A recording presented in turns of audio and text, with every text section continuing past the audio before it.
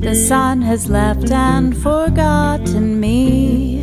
It's dark, I cannot see. Your stories don't define you, but how you tell them will.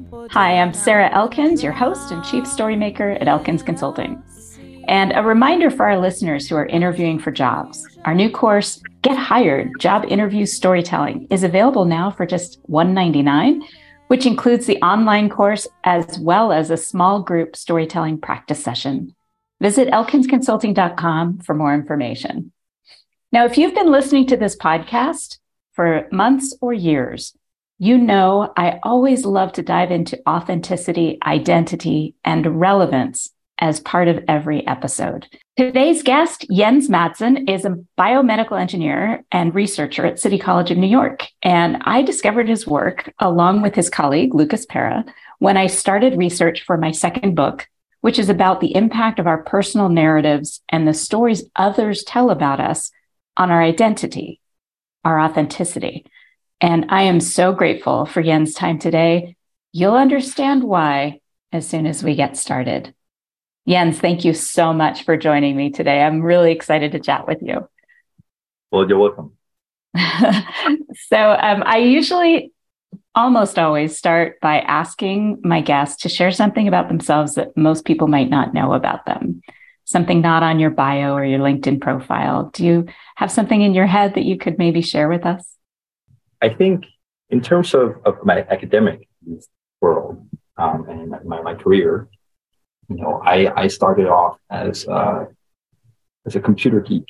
I sat there playing all these computer games, everything. I loved it. Even when I was a little toddler, I remember I snuck up to my parents' computers and eagerly waiting for them to be done working with these computers so that I can, have my fun time. And this is way back when people didn't necessarily have, everybody had a computer. Now we have smartphones. Everybody has a computer. But back then, that wasn't the case, and so I was always fascinated by computers. And one thing that I realized is that my trajectory through the choice that I had, or the choices that I made in terms of what occupation that I wanted to pursue, or what education, or sort of anything that sort of those big decisions, was always driven by sort of curiosity and passion, this excitement, And one thing I really noticed was going from computer science to, I went into acoustical engineering. It was a fascination of sound and a fascination of music. I went into studying what emotions are expressed in music using these AI tools. Again, just because I thought both the tools was fascinating, but also relating that to my personal life, where I feel music plays a really, really huge role. And so that combination of sort of using yourself and what means something to you and what's really sort of important to you at the same time as what you think is fun to play with. And combining those things has always been something that's been driving me. And it's been driven me all the way from Denmark, where I grew up, to now living in New York City. I love that. Oh my gosh, you're just speaking my language, that curiosity, music, sound, combining something that makes you enthusiastic with something else that is seemingly unrelated, like technology and how sound affects emotion. That's amazing. I love that. Yeah, I think, one thing we do, at least what I do, is just, now I work in neural engineering. I'm in neuroscience, and one thing that we can just based all our research questions on all our sort of what we're interested in investigating is ourselves. So I'm a person in our environment, and I'm observing myself doing all these things and reacting to these things. And these tools, music has this effect on me, narrative has effect on me, all these things. And how does that make me feel? Oh, actually, you know what, this does this to me. Let's actually sort of make it that an official question and investigate it. And oftentimes this turns out that, this by basic observation, and anybody could do this, right? You can have a question and you could go out and say, let's investigate it. I just chose to make that my profession. Wow. I love that. It took me so long to get to this point where I realized that I could combine all those loves and curiosities. It took me into my 50s to realize that. So I so appreciate hearing it starting from such a young age, that curiosity and combining all of those interests in a career path, which, yeah, that's terrific. Well, thank you. And so you started as a computer science, studying computer science, and partly because you loved games. Yeah, that's just computer thinking. Yeah. Yes. And it just makes me curious, because I know that my sons both play video games, but especially my older one has always been highly affected by the music from the video games. And that plays a huge role in how those games are perceived, is what music they choose depending on the conditions and environment of the game. So I remember there was a old software product back in the early 2000s called KidPix. And it was basically animation software designed for little kids. And I remember watching my son. He was maybe 4 years old, and he had asked me to put on KidPix. And he would play a sampled song that was really sad. And he'd play it over and over and over again. And one time I walked in and I saw him doing this, and his head is down on his arms, like his arms are crossed on the desk, his head is down, and he's just quietly, like just pensive. And I said, "Jacob, what are you doing?" He said, "Just listening." And I said, "That sounds like a sad song. Are you okay?" He said, "I like it." And from that moment on, I knew that there was a sensitivity about him that was different. And to this day, certain games, he downloads the soundtrack so he can listen to it while he's working. So was that part of your experience with computer games? Was it about the music, or like, I know I'm triggering a memory here for you. Tell me about it. No, I think for me in the beginning, computers was just, the curiosity of the way that you formalize things, structure things. I think I need to have a structured mind, that I like to sort of think about a problem as not just one big problem, but try to sort of put and sort of try to reduce these problems to smaller problems that then we can solve, right? And that way of thinking is very much like a computer. Computers, you have all the different parts, and you know the different function, and you know what they're supposed to do. Even when you write code, it's the same thing. It's just a way of thinking of, well, this is not deal with the whole problem of, let's say, making a game.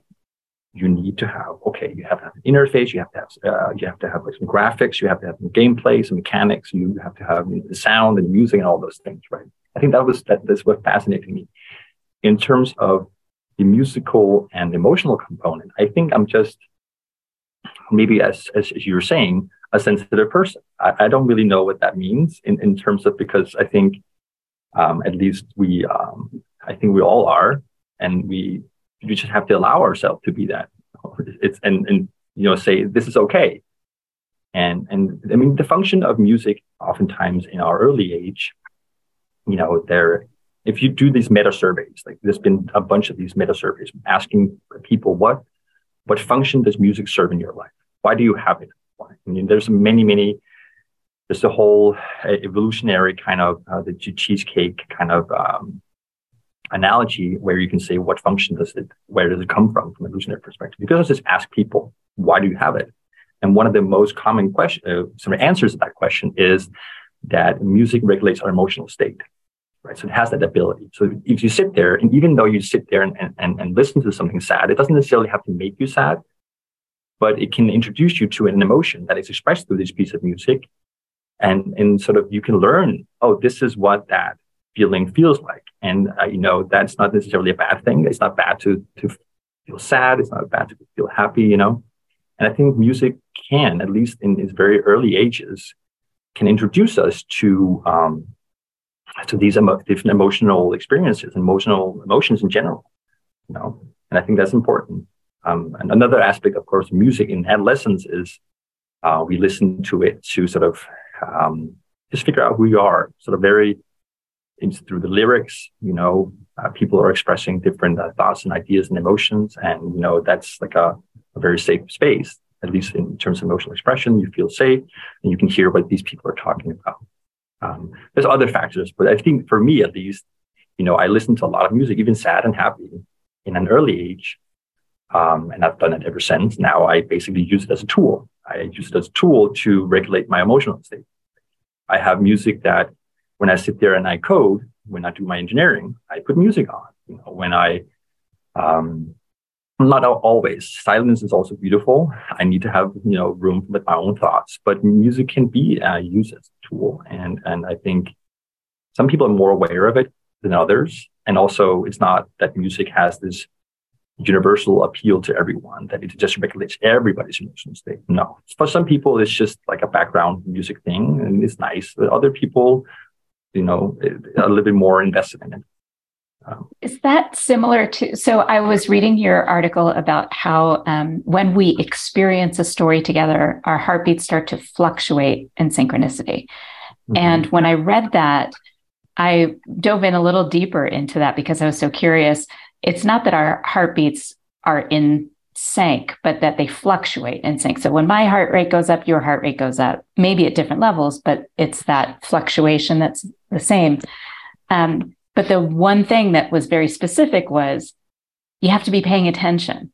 So if you have an audience of 100 people and only 40 of you are actually paying attention, not on your phones, not thinking about work, but actually paying attention to the story being told, that's when it works. And music is the same way, right? So if a person is listening to it as background and they're not aware of it, is that the difference? Yeah. I mean, you can think of it as the narrative story has very low level physical properties, like the speech that does come out of not in terms of semantics or what it actually means, but just the low levels. I mean, it's making sound up and down. You can make, my mouth is shaping, to make all these wonderful formats and all of my glottal postage. So our physiology, to a certain extent, follows that, but not a lot. And then you have a higher level, which is the sort of the meaning of it, right? So this is basically the narrative, the semantics, or whatever you have of that narrative, or the piece of music that will drive sort of higher order cortical processes, and these then have an effect on our physiology.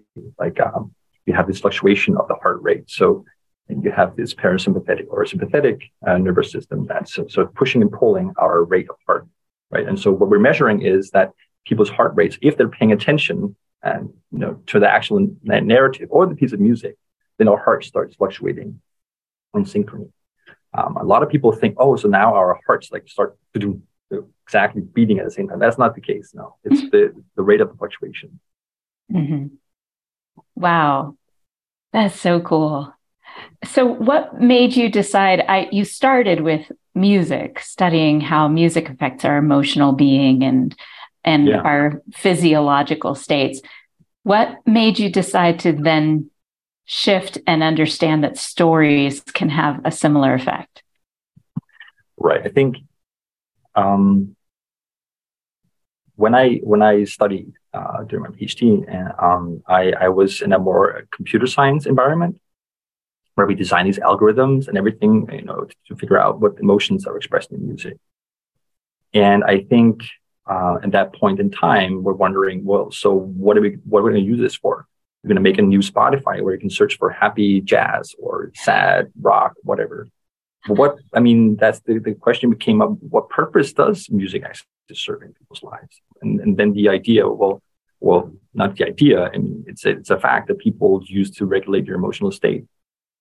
And so if you want to the idea came up that we sort of coined music as medicine. So how can we administer music to potentially regulate the emotional state so that maybe we don't have to use so many pharmaceuticals or whatever, right? I mean, that could be a very nice, non-invasive just treatment. Here's some music and then you feel better.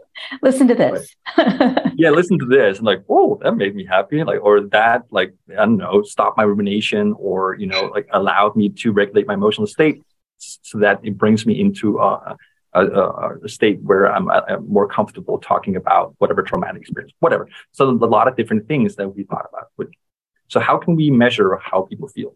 Right? And so I needed to know something about physiology, the brain, the whole body. Right? How do I get that? And then I got this job offer here at City College, although it's about online education, which is something entirely different, but nonetheless, it's still within the biomedical, field and neural engineering. So, there's possibility at least to learn the tools.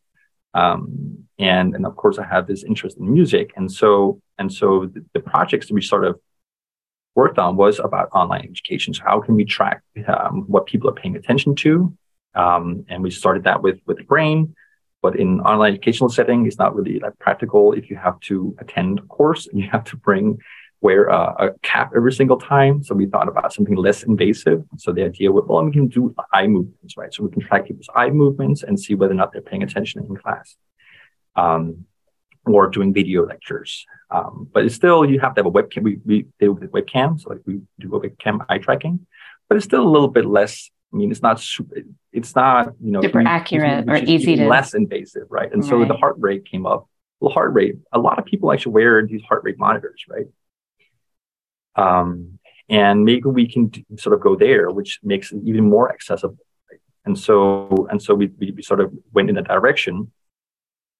Well, I did anyway. I was very fond of all these physiological signals. I don't think my superiors were that fond of it, but I did anyway. You weren't that interested.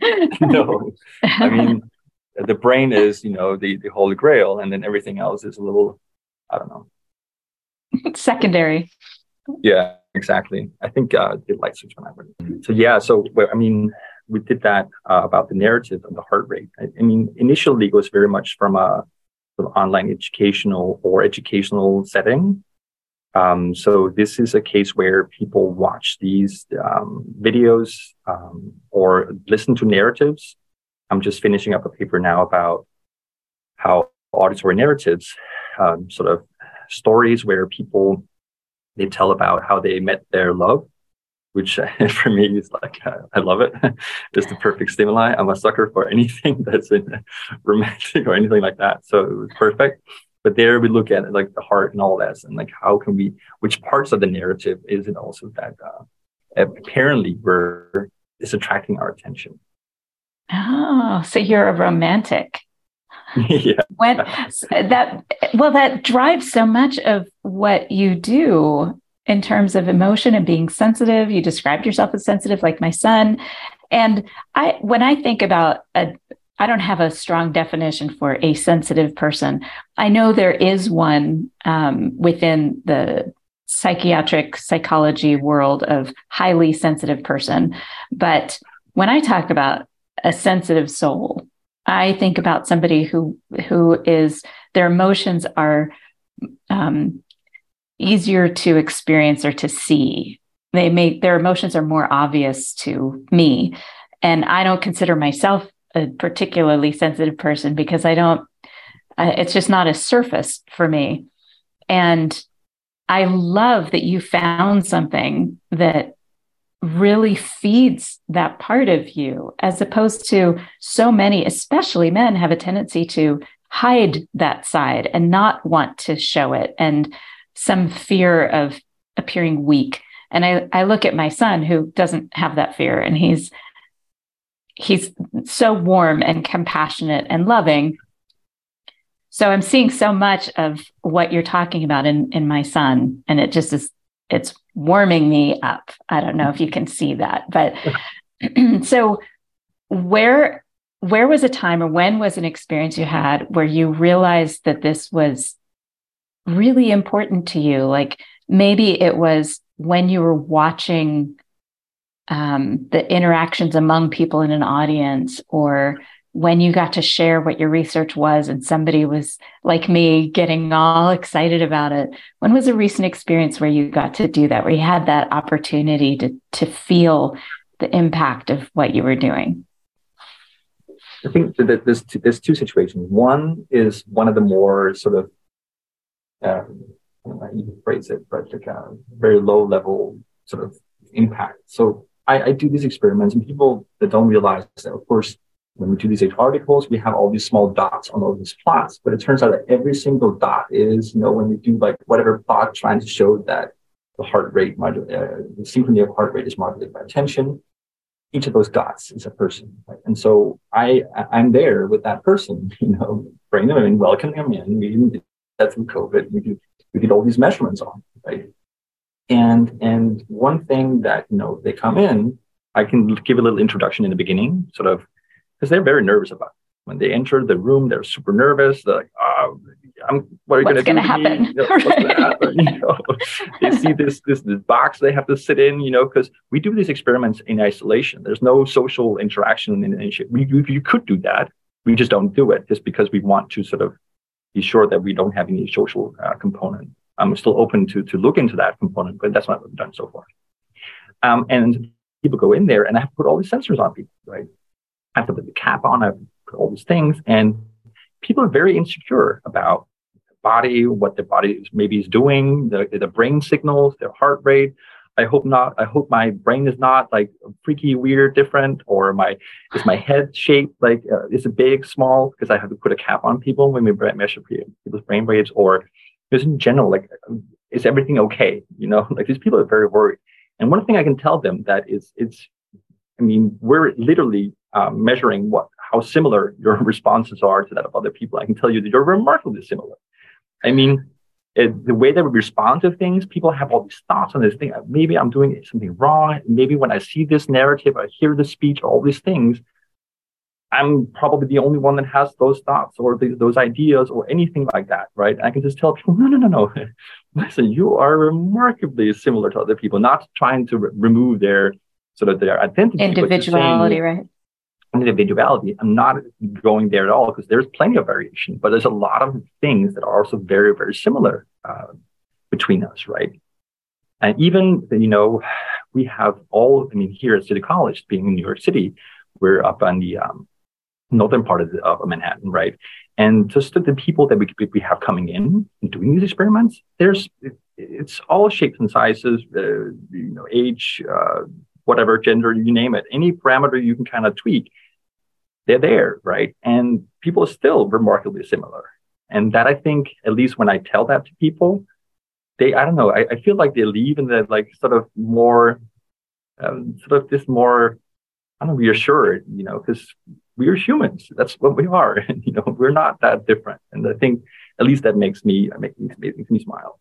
I feel like you have somebody in mind, like a particular person that you said that to. Oh, I've said it to many people. Yes, trust me. This is but not just. I know. I speak to many people and many podcast guests, but when somebody asks me a question like that, one person comes to mind, or three people. So who's that one person that popped into your head that you were visualizing when you told the story? I had a girl coming in, and she was very shy, super shy. Also because I'm a man, right? Which is already there, breaks. This is a man. Awkwardness, right? It's awkwardness. Even for me, I've done this 100 times. Like when you go to the doctor, you just sweep through things, And I remember even because we have to measure how big people's heads are. She just got so, no, you can't do that. No. I don't want you to know how big my head is. I'm like, it's not a big thing. So I had to sort of explain it to myself and show, hey, this is how big my head is. You see, this is the cap that's supposed to go there. I brought another person in showing this is how it's done. And I can just see and explaining all the different anatomies. And I use myself as an example because, I have different bumps in my skull too.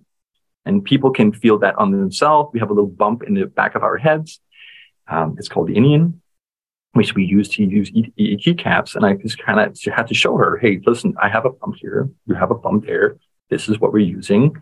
And this is an anatomical markers, and happens all the time. And you can see sort of that level of anxiety so slowly going down, just because this explaining this is entirely normal, those situations, and I've done it before, where we have some research assistants coming in, and they just go straight to the just get it on, put the sensors on, do all these things. And you can see them; they're just so freaked out. And I think, I don't know, maybe you've done it when you've gone to a doctor, or a specialist or something, where you feel like this person does not know how to interact with people. Yes. Yeah. Does that change the results, though? I mean, if they start out so stressed out, that has to, at least the impact of that has to impact the very first part of the study until they get into a rhythm. Yeah. I think, a big part of it is bringing people from whatever state they came in to that sort of relaxed state.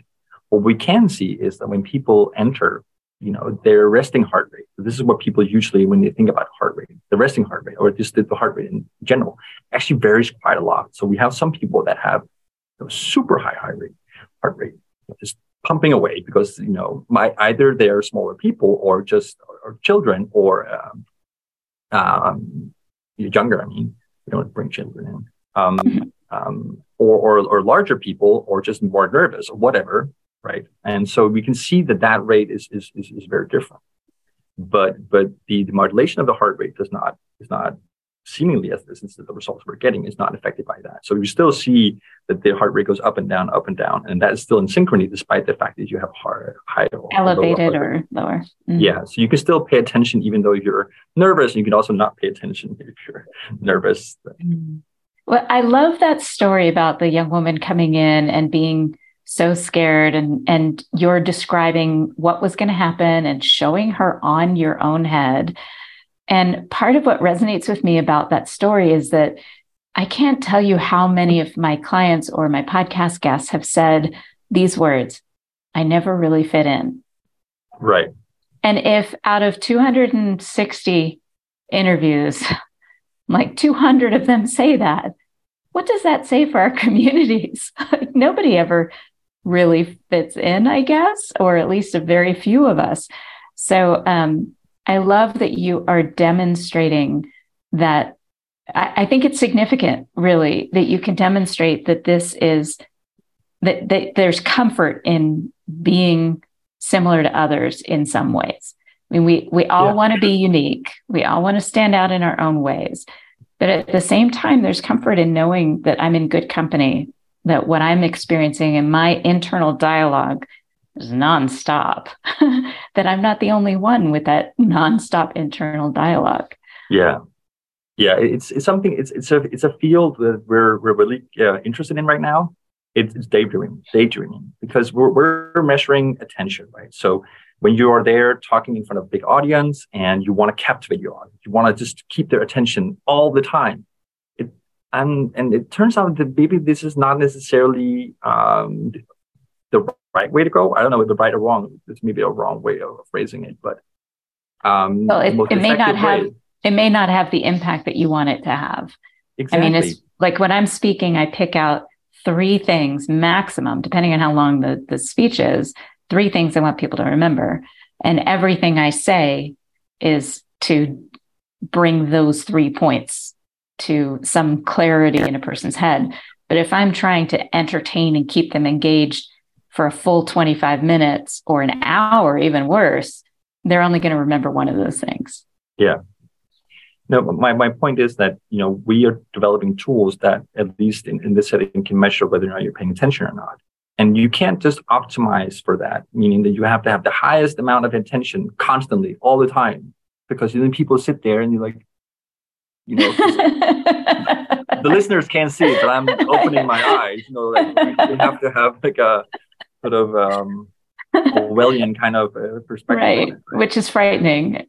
So that's not you can't just if you see people not necessarily being fully attentive, you can't just force them to do it. And so at least what we're seeing is that this daydreaming, or the cycles of attention, you're paying attention, see the people are paying attention, and then you say something that maybe people should reflect on, or at least sort of starts resonating something. You need to, consolidate or whatever, or just in general, just put that in perspective in terms of your own life. And that's important. So you can't just, when people start zoning out at that point in time, just say, no, but see me. Like, no. There is a cycle, and just the fact that people are seemingly swaying attention in and out is not necessarily sort of a sign of you being a bad speaker or a bad narrator or whatever. That makes so much sense. And the application for all of this work, one of the things I read was that some of this study was done on people who are patients, medical patients who are unresponsive or mostly unresponsive. And it wasn't just their heart rates you were watching as a story was being told, but somebody else in the room. I think this is what I got from it, so that you could tell whether there was the social connection. Was that what I read? What you can do is, and this is the remarkable thing, you can simply have a person in whatever geographical position, right, and record their heart rate or whatever physiological signal you want when they listen to the story. You need a timeline, so you know that this beat was exactly when this was said. Like, so you have to time align these recordings.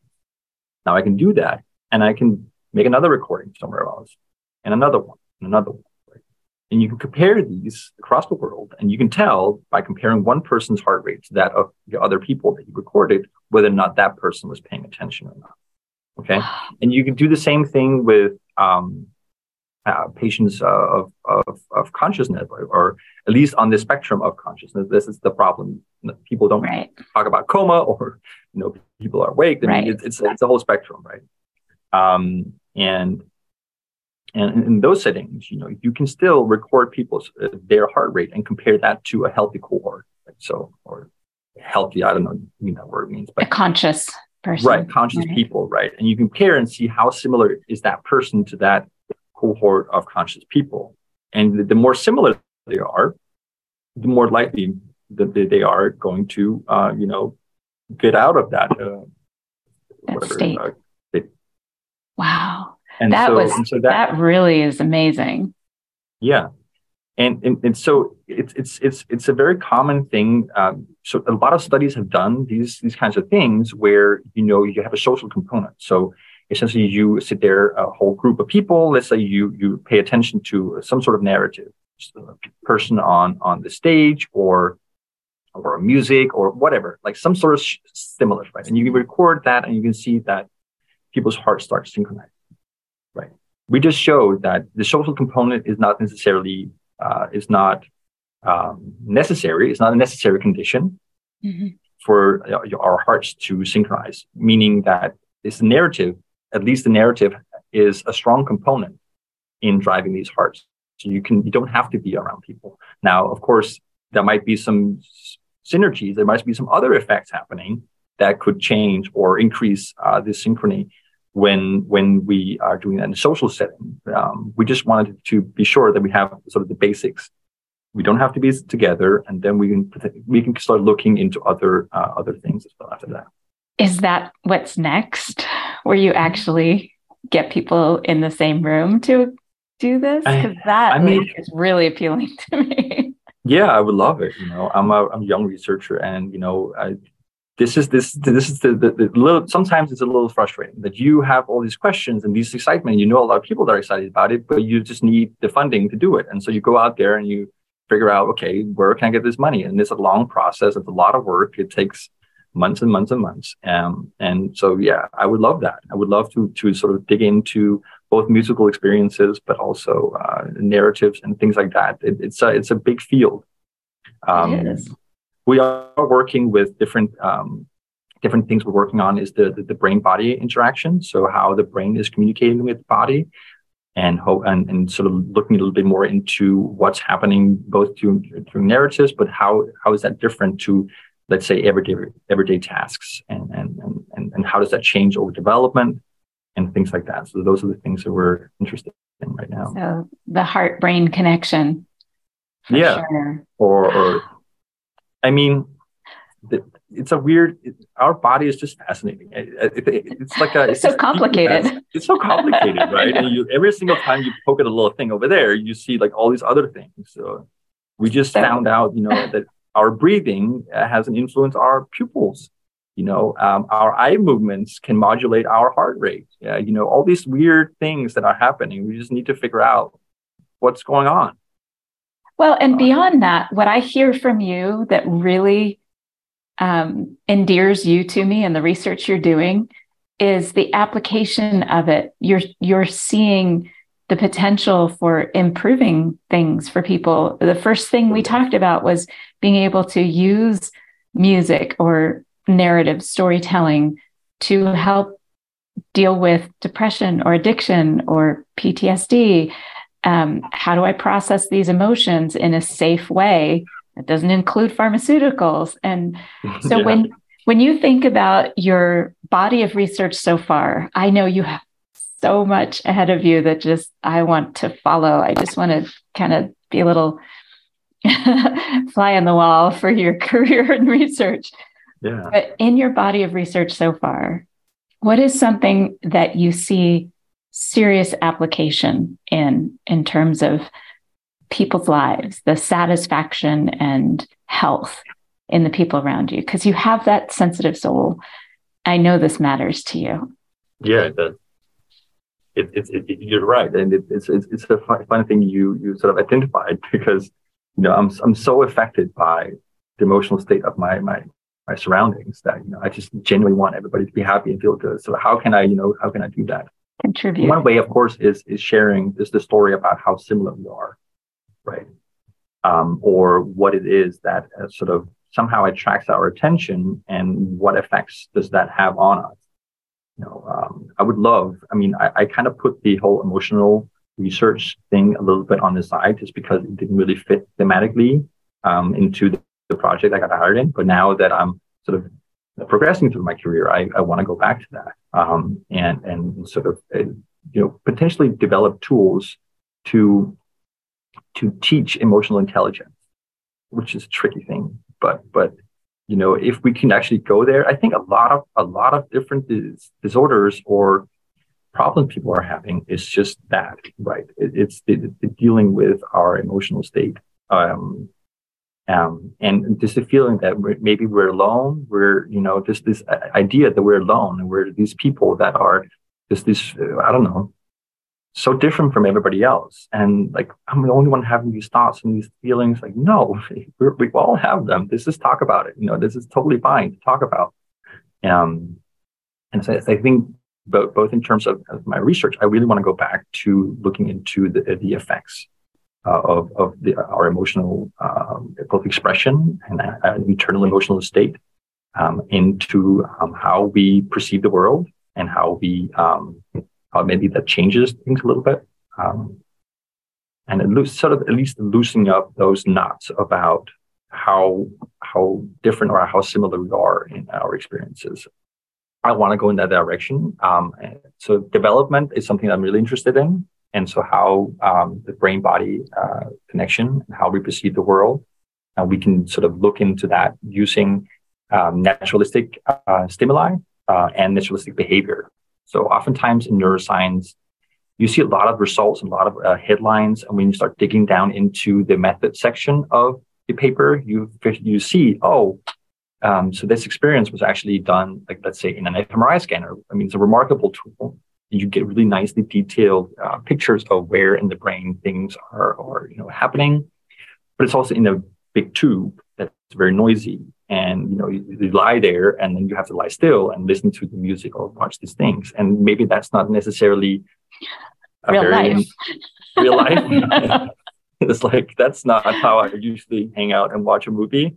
And maybe my behavior and my reactions would actually be changed by that fact, right? And the social interactions of watching a movie together. Right, that too. For sure. And another aspect is, a lot of the stimuli that people have used also in the past has been, we need to figure out this very specific mechanism in the brain. So in order for us to tease that apart, we're going to do like a bunch of different sequences or different types of stimuli. Let's say we're going to show a lot of dots, some other dots, and some third dots, and some blinking ones, some gradients, some flashes, some noise, whatever. All these different types of stimuli where we can really map out all these things, which I think is remarkable. And this is, all the knowledge that we're sort of leveraging and sort of digging deeper. But what I'm more interested in is, do these things still happen when we are in a natural setting, just everyday life, just doing what I would usually do and not restrict that behavior, and also engaging with some. I mean, in our case, it would be wonderful if we can just go through everyday life and have all these sensors on. The problem, at least the challenge with that kind of research, is replication. So how can you replicate that situation? Well, you didn't really know whether or not the reason why your heart started to synchronize, or your heart did this, or your pupils did that, or your brain did that, was because of this thing over here. Let's say the tea kettle, is starting to make a sound, or you hear a clock on the radio. All these kinds of things, you don't really know what it is. So when we use sort of what we call naturalistic stimuli, meaning recording of a story or a podcast, and we can play this podcast with people. There at least it's a thing. It's an activity that we do all the time. It's an activity where, this is not something that is very wildly uncommon. Listen to stories, or listen to music, or watch videos of YouTube or a movie or whatever. And so the combination of those two things that we want people to be able to at least behave somewhat naturally, and also present them with things that are at least a very natural thing in our daily lives, I think that also will sort of bring neuroscience a lot of knowledge about how it is that we function in our everyday lives. Mm-hmm. And I think, at least for neuroscience, and at least for my career, that's where we're going. And I'm really excited about it, because there's a lot of things that we still don't know. So I think that would have an effect. I know that in the last 25 years, a lot has changed in terms of understanding the elasticity of our brains. And that changes everything as well. I mean, you could study and find out all the different parts of your brain that light up given a certain circumstance. And then if one part is damaged, your brain still may be able to process certain stimulants because it has rewired itself. So I think it's forever studying. But what I love about what you're doing is the potential for helping, the potential for guiding people to process their own emotions in different ways, and that the treatments that could come. I know when I was in school, I'm not going to tell you what year it was, but my first couple of years of college, I thought I might go into music therapy because I knew that there was a lot of research around the impact of music and treatment on people with Alzheimer's. And my grandfather had just been diagnosed. So I was really considering going into that field. So one of the things that popped into my head, a few things did, obviously, this big, long internal dialogue going, no, I'm kidding.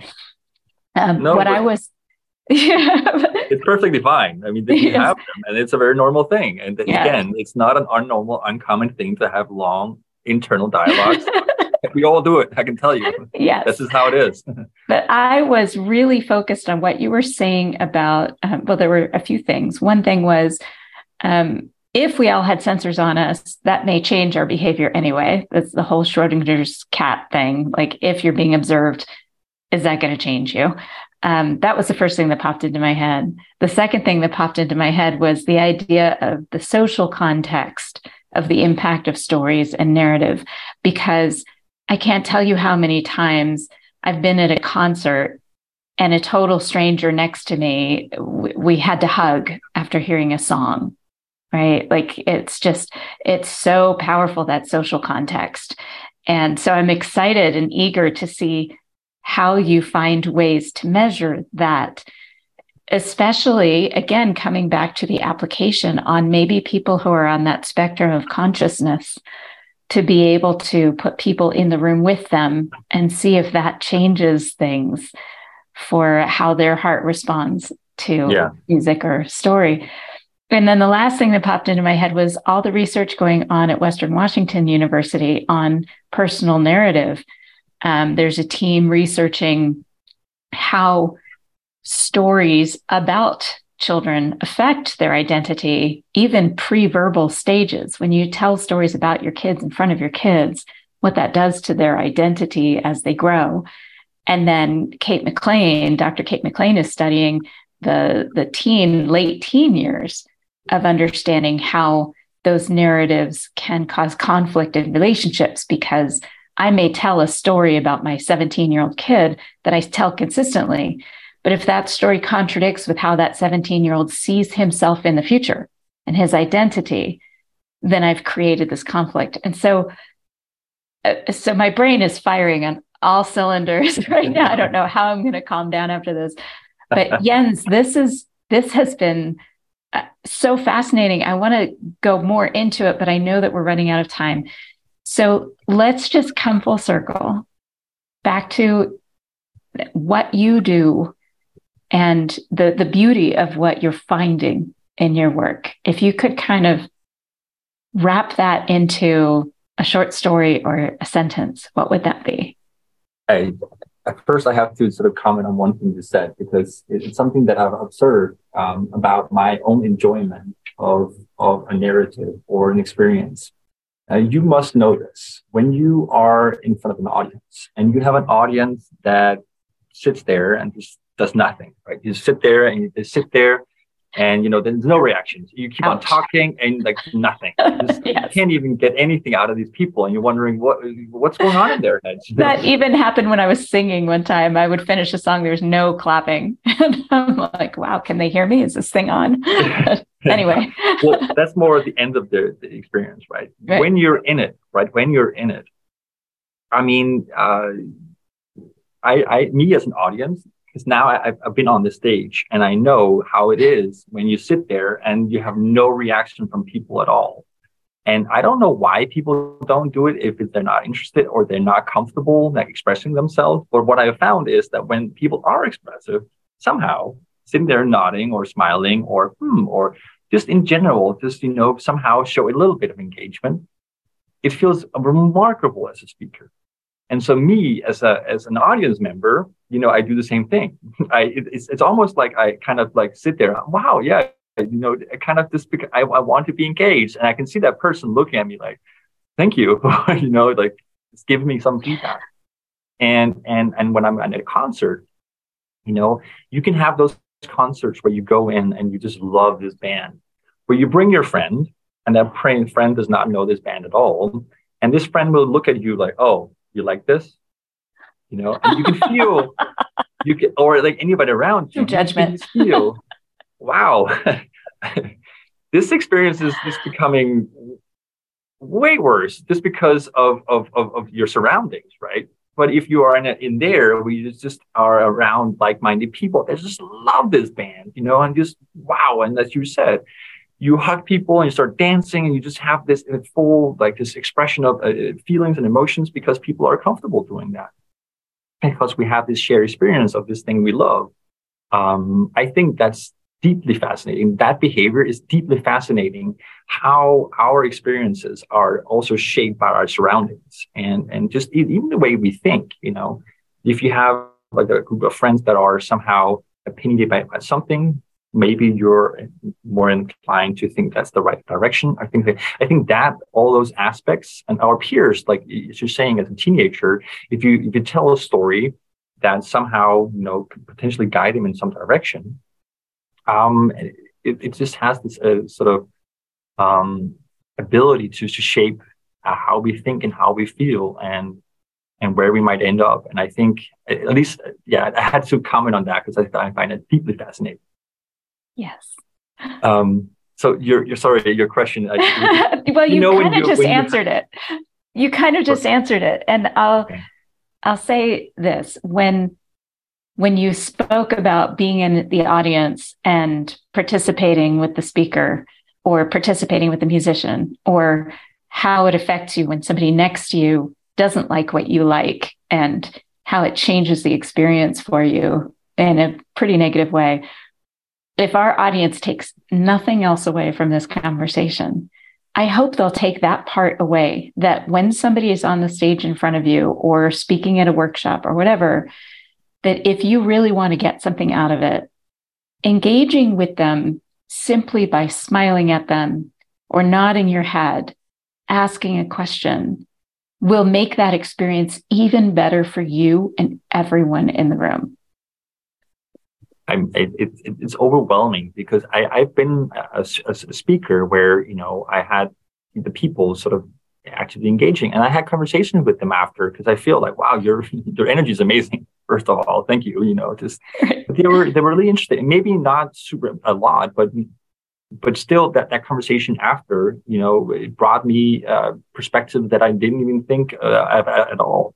And just opening that window to having that conversation, and breaking down that barrier you sometimes have as a speaker and then the audience, because I come from Denmark, where our social hierarchy is just pretty flat in general. So we don't really like this whole doctor, this professor, that. And so I really enjoy bringing everything down to a level field where we can just talk about things that are nothing stupid to say. Stupid questions don't exist in that sense. It's just because I need to communicate or teach you about this thing. And so I think that at least has being a speaker has helped me a lot to be sort of an active audience. Yes, completely agree. I know that performing as a musician changed the way that I see musical performances, for sure. And same with speakers. And every story you've told, every sentence out of your mouth has demonstrated the kind of researcher you are. And as an engaged audience member, I don't think I can express how much I appreciate the work that you're doing, and whatever I can do to help spread the information that you're learning in your research. I'm in 100%, and I'm guessing my listeners will be as well. I mean, it's funny that just during this conversation, we made an observation about how we as people react. Like, we just had this conversation. I've talked about this before, but I never really formalized it as a research project. I think I just came up with a research project. I want to investigate this, I want to investigate both of those aspects about an active audience and about what the change of experience is based on your peers, and how does that change how we see things. So I love these conversations because you get all these ideas, like this is the wonderful thing about science, because science is not something that's like this weird sort of planet somewhere else. Then you could look at these people like, right. Oh yeah, science does this, or I don't believe in science or not. I don't understand this concept. It's just basic observations. I mean, we just try to see if it's true or not, or if it's only sort of very anecdotal. Right. And I would say that the difference between your research and some others that I've seen in the past is that yours comes from a place of not just curiosity about what happens when, or what if I, or why does this happen? It also comes from a place of how can we use this information to improve somebody's life, to help them, guide them to find more satisfaction, more emotional well-being, more emotional intelligence. Thank you, Dr. Goleman.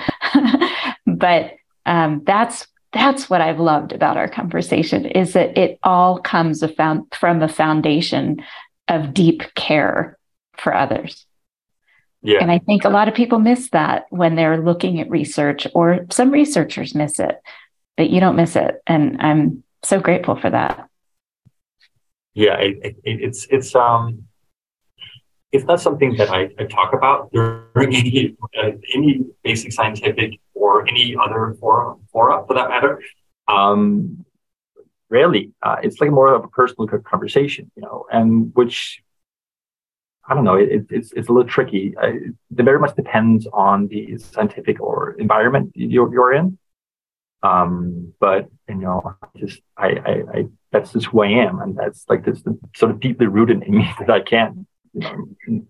That's a good thing, right? And caring about other people, it's just and the best way we can. I mean, I always had this perspective, that we're human beings, we're a human race, we're on this planet, and we need to sort of work together to make everything better. And that's like, I don't really care if I win, if I lose. It kind of sucks. So I kind of just want to do the best that I can with the tools and whatever that I've developed, or I have the ability to have, to make people's lives better. And that's, Wow.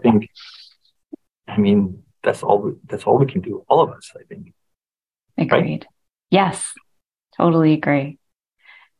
Jens, if people want to get in touch with you or follow you or see more of your research, where do they go?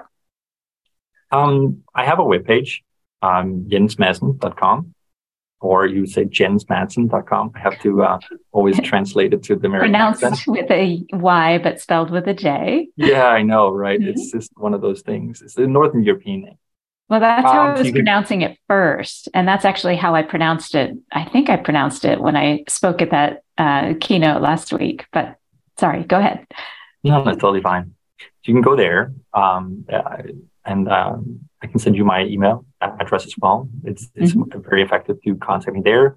On my webpage, I also have a link to my Twitter, where I don't use my LinkedIn that much. Maybe other people do. So yeah, Twitter or email would be the best. Great. And listeners, you don't need to pause this or anything. All of this information will be in the show notes associated with this podcast at elkinsconsulting.com. So thank you, Jens, for joining me today on the Your Stories Don't Define You podcast. And friends, now it's your turn. What story have you been telling that may have been creating a negative perception about you? And what stories can you share that will demonstrate the beauty of the people and the environment around you? What resources do you need to make sure that you are telling the right stories and listening to the music that will connect you with the people around you? Thanks for listening. Smile, what's the use of crying? You'll find that life is still worthwhile if you just smile.